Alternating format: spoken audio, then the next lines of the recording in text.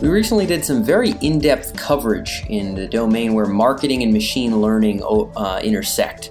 If you click on the research tab at techemergence.com, you can see the latest marketing and machine learning research that we had done. A lot of detail about what industry might be transformed, which applications are potentially going to drive the most value for companies, and which businesses might be most primed to take advantage of AI. But it leaves a lot of questions still open, and that's what we aim to solve with this interview here on the AI and Industry podcast. This week we have Alex Haloub from Vidora. He's the CEO and founder of Vidora. Alex speaks with us about what does it take to get AI to work to improve marketing results. In other words, what are the resources we need in terms of money, time, in-house expertise, maybe out-of-house expertise, consultants or vendor companies, and what kind of time and calibration might be required, what kind of data might be required in order to actually leverage AI in a realistic way in a business context. There's some businesses that are just not set up to be leveraging artificial intelligence to improve marketing right now, and there's some businesses that very much should be considering it. Alex draws some pretty firm lines as to what businesses are primed to take advantage of AI and what it actually takes to kind of flip that switch and make AI an additional kind of revenue driver in the marketing domain. So without further ado, this is Alex with Vidora on the AI and Industry podcast.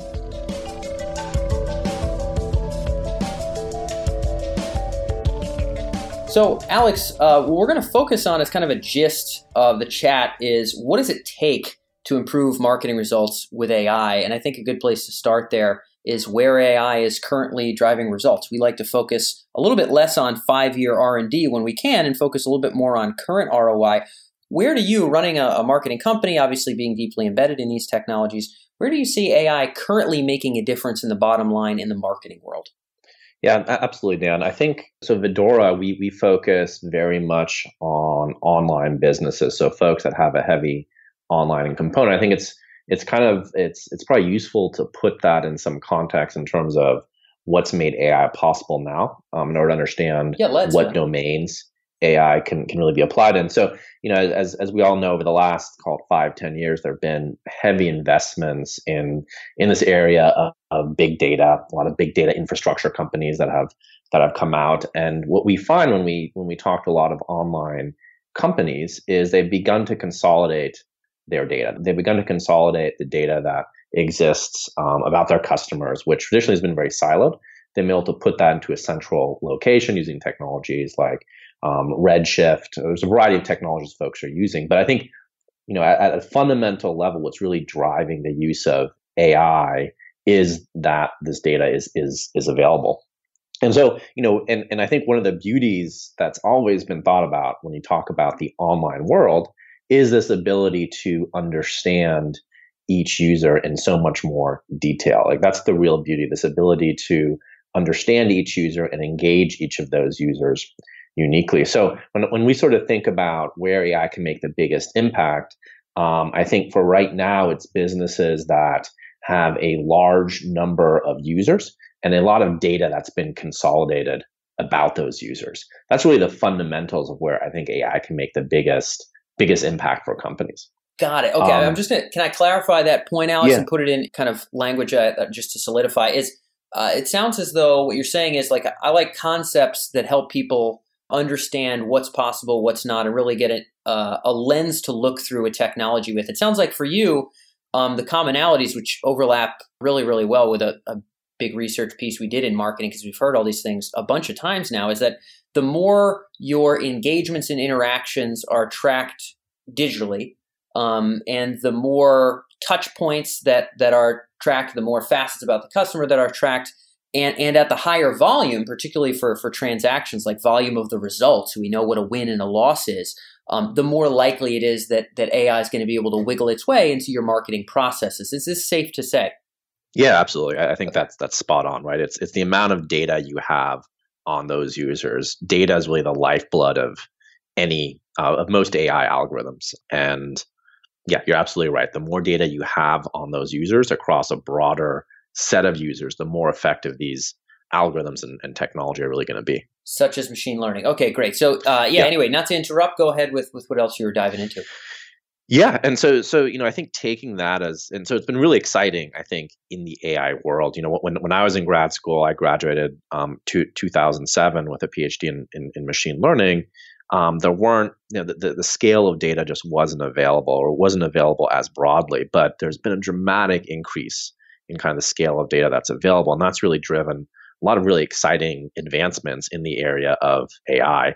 And specifically, the way I, just to get some of the terminology, I consider AI to be kind of a super domain of what's machine learning. So machine learning is a component of Yep. AI. It's a Yep. discipline within AI. Yep. And machine learning really is what has been driving a lot of this AI revolution that we've seen recently. But some of the specific areas within marketing, MarTech, so that I think have been very have really grown because of this data, and because of these kind of intelligence mechanisms that sit on top of that data. So one of them, I think, the area of business intelligence, right? And when you think of business intelligence, you think of mechanisms that calculate, for instance, customer lifetime value. You think of mechanisms that may have traditionally been stored on big spreadsheets, now can really be fed into these AI algorithms, which can tell you for every user in real time, for instance, what their probability of churn is, what the probability of upsell is. So this traditional discipline of BI has really just been transformed by big data, and combining big data with AI. So I think that's one broad discipline that's been very exciting to And watch. just to poke into that one a little bit too, Alex, you use some great examples, and tangible examples are awesome for a business audience, because these, folks to imagine what you're seeing in your head and theirs is the goal. You had mentioned potentially predicting churn. Business intelligence obviously has some pretty far-reaching ramifications, particularly in the marketing space. You're going to have a lot of dashboards. You're going to have a lot of data if you're doing it right, certainly at scale. What are the other aspects that sort of business intelligence touches on? Tasks or results, I guess, that we could kind of put words to, that BI is sort of seeing influenced by this influx of machine learning? Yeah, I mean, I think a broad category that I've seen a lot of advancements in is BI, basically anomaly detection. So you're running a business. You want to know, hey, is there something out of the ordinary happening in my business? And traditionally, you might look at a dashboard and you might analyze that dashboard on a daily cadence. Now there's technology out there that can kind of say, look, there's something unusual happening with your business today. This is something you should look at. And so while BI in the past was much more reactive, now you can be much more proactive about that. But I think in general, BI is just, as a discipline, is kind of changing and evolving. And I think we're seeing a merging of kind of BI and customer relationship management in a way that just wasn't possible before. Got it. So things that might have involved maybe a human diving in to really firmly discern a difference, maybe now can be coaxed out by machines. Maybe some of those patterns would never have been picked up by people, but can now be coaxed out. We see a lot of this in info security, right, where anomaly detection is really kind of the highlighted thing.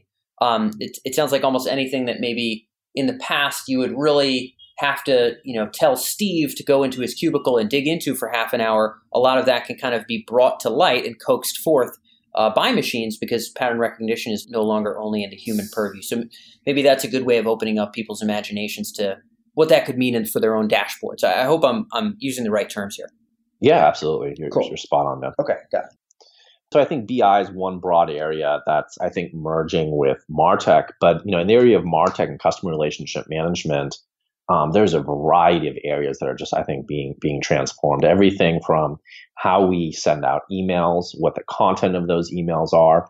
So there's companies leveraging machine learning and AI technology, not only to personalize the content of emails, but actually to personalize the verbiage, right? So actually to personalize, hey, what should that header be on that email that's sent out? All of this can be driven by big data. All of this can be driven by AI. And kind of I think that the notion to keep in mind is that machine learning will find the optimal way to engage each user. If you give it a chance, it will find the best thing to do to each user. And that notion that you can hyper personalize to each user, I think that's really transformative for how businesses are going to speak with their users going forward. Yeah, targeting and segmentation, personalization and recommendation. These are words that I probably heard more of those four words when we did our last big consensus in the marketing space from other execs than I did of anything else. And they all kind of swirl around that concept you just articulated, which obviously you guys are focused on as well. And speaking of kind of the work with Vidora, just to kind of keep us getting into some other aspects of sort of what it looks like to have AI improve marketing results, is getting an understanding for the business people tuned in as to what it actually takes to implement artificial intelligence into a business. We're going to have folks tuned into this episode who are startups, maybe out here in the Bay Area with, 3-4 employees selling, clothing on the internet. We're going to have folks in the management consulting world. We're going to have folks in all kinds of different spaces and all kinds of different departments tuned in, all kinds of business people. It's interesting to note, what are kind of the time requirements, the money requirements, the talent requirements, and you've already spoken a little bit about the data requirements that are actually going to be needed in order for someone to step forward. In other words, in some cases, obviously, it's not a fit. What are kind of the baseline requirements to get something off the ground and kind of tune a machine to be able to legitimately improve results? Yeah, I think that's a great question. So, one of the things you'll see in the industry is you see folks like Google, Amazon coming out with these open source machine learning platforms, and kind of the message that they're sending out to the ecosystem is, look, we've created platforms that allow anyone to kind of get up and running with basic machine learning and AI technology. And so they're looking to really enable any organization to leverage that by leveraging a combination of their cloud services with these AI libraries. I think what we see when we really start talking to businesses is there is a level of expertise that's really needed in order to drive results from these different AI technologies. There's an level of experience that's needed to understand what sort of features to pump into these systems. Yep. So let's say you have data on a user.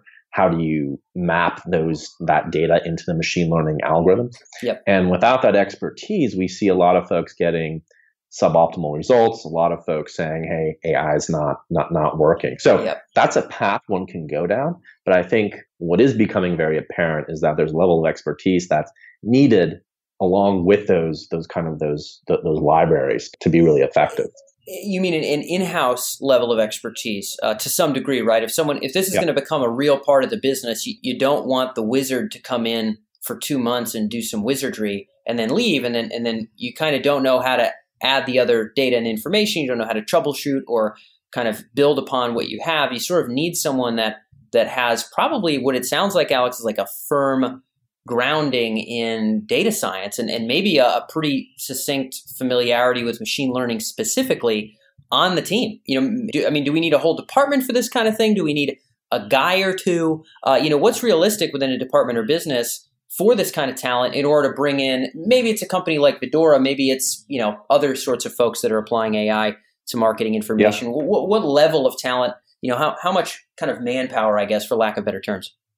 Yeah, I think there's, again, extreme. So if you want to do everything in-house, so if you want to say, look, I want to completely take this all in-house, one of the first things you're going to do is you're going to rank out the highest priority areas for your data scientists to work on. So you'll need, at the minimum, one data scientist. But to go, just being able to crunch data and kind of produce algorithms usually isn't enough for most organizations, because you want to be able to automate certain aspects of your organization. Yep. So you can kind of think of two different components. You can think of someone that's working on the data. You can think of someone that's applying machine learning to that data, intelligence layer of that data. But then you need folks that can operationalize that information, and those folks will often have a data bend and understand how to interface with these machine learning systems, how to make them real-time, responsive, and automated. And those two sets of skills are in super high demand right now. So the machine learning data folks, as well as the folks that can automate that. But that would be kind of the minimum in terms of teams that you would need in order to really operationalize this type of technology. But what we see a lot is folks will go out and search for someone that might have a background in data, that can crunch data. Oftentimes those folks might not have a strong background in kind of big data technology. So how do you store all this data? How do you index into all this data? How do you take all this data and pump it into a machine learning algorithm? those skills you don't necessarily learn unless you're actually in industry for several years. Yeah, that might not even be, material maybe nowadays you would, but maybe wouldn't even be on the normal academic curriculum necessarily, at least Exactly. at least in the same kind of level of robustness or responsibility to a business goal. So when you say companies will find someone on their own team who can crunch data, but by that, do you just imply, they can get fancy with Excel and SQL, and they can kind of clean up information if they need to, and streamline information if they need to, and work with APIs a little bit? What does crunch imply when you had that as kind of like a baseline level of skill you need in-house? Yeah, I guess there's a whole pipeline when you think about it. Yeah. So first there's cleaning of the data and organizing the data, and there's folks that specialize in that. Then there's folks that will take that data and potentially run it through algorithms and visualize the results of those algorithms. And then I think there's folks that take the output of those algorithms and operationalize that by automating it. And so I think there's kind of three sections almost to your organization that you would need to find dedicated folks in order really to deploy this type of technology. And then I'd almost say there's another layer kind of below that, which are the operations folks. So the folks that are going to run your clusters that are storing all your data, the folks that are going to make sure that your automation is very responsive and can deal with the throughput that might be needed. So we work with some very large organizations like Wall Street Journal, Walmart, et cetera, that require very responsive APIs that are talking to this machine learning infrastructure. And so there you start needing operations engineers. So you need folks that take your data, cleanse it. You need folks that are going to actually run your machine learning and AI infrastructure. Then you need folks that are going to build out the ways to interface with those results. And then overarching all that, you need operations engineers that are really going to manage that entire workflow and ensure that the systems are running with high uptime. Got it. So it sounds like if you're tuned into this episode and you're sort of wholly aware that your department doesn't have those Lego bricks, then, thinking of, pulling in a vendor or pulling in a tool and really improving any kind of results tangibly on the marketing side with machine learning might be a little bit unrealistic. Because it sounds like those are kind of the necessary building blocks. Am I right in that statement? Yeah. Okay. I think right now most organizations are finding extremely hard to find the talent that I just talked about. You're right. There's and you've probably seen this as well, Dan. Just in the ecosystem, there's a dearth. Yep, there is a dearth indeed. There's not enough. Not everybody can. Stanford and Carnegie Mellon can't pump them out fast enough for what the world requires right now.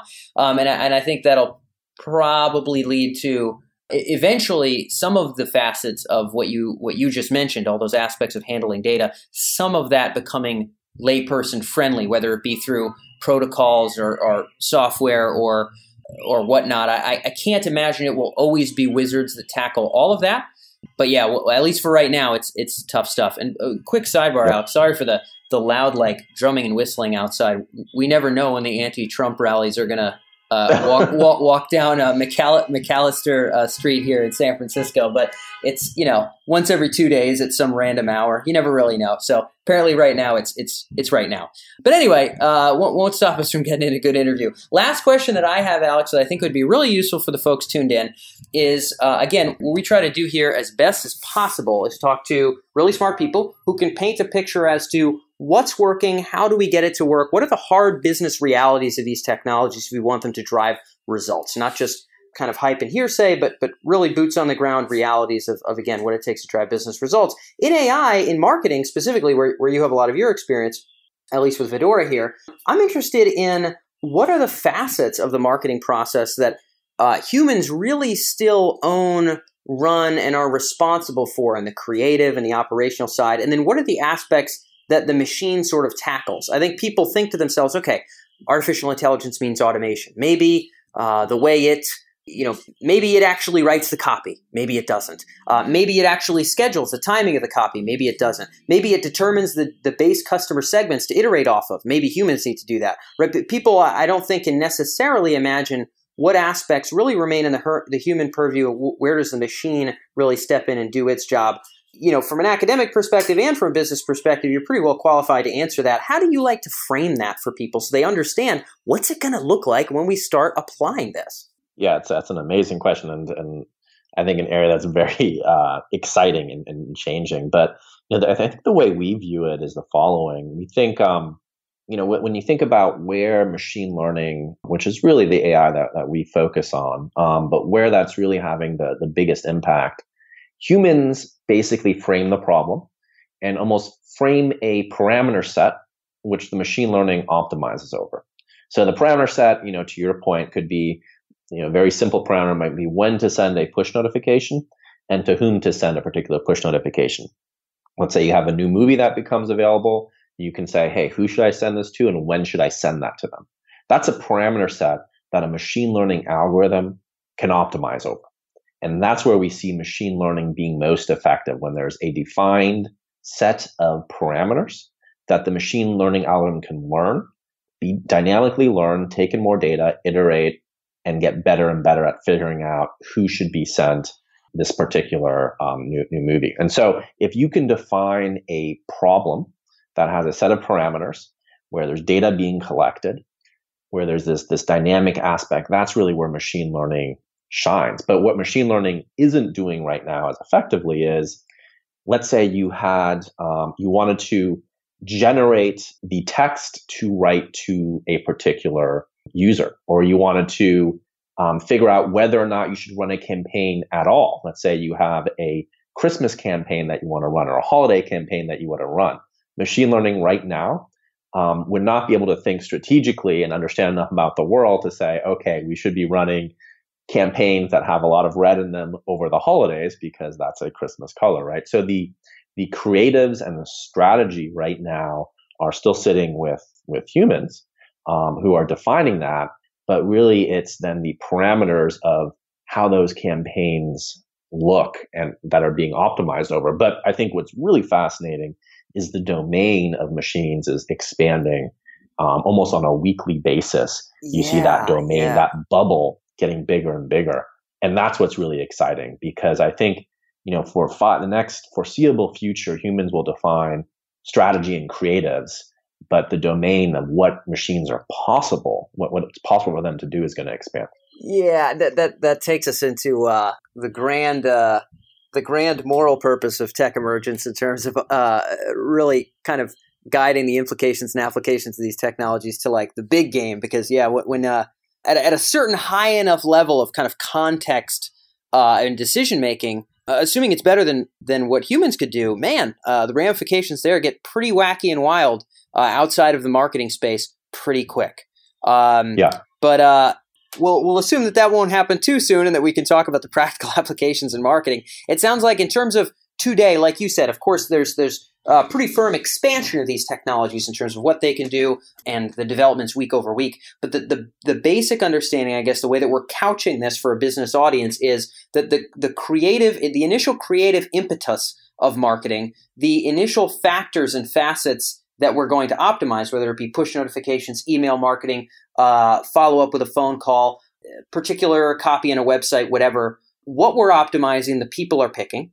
And how we're going to score that, I think humans have to kind of tee up, at which point the pattern recognition and the decision-making around which of those options or how to make those adjustments, so long as it's, I guess, quantifiable, that's more in the purview of what the machines are doing today. And it sounds safe to say that, hopefully for at least the end of this year, it will stay that way. And that will kind of be the general dynamic of man and machine in marketing. Is that a proper way to sort of wrap words around it?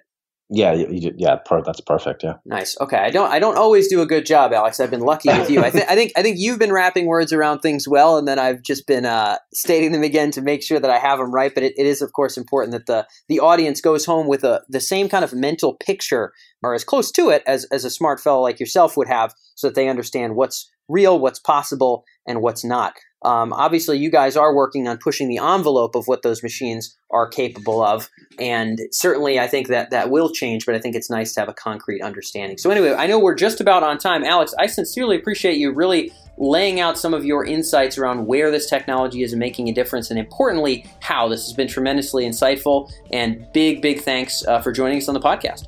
Well, thank you. Thank you, Dan.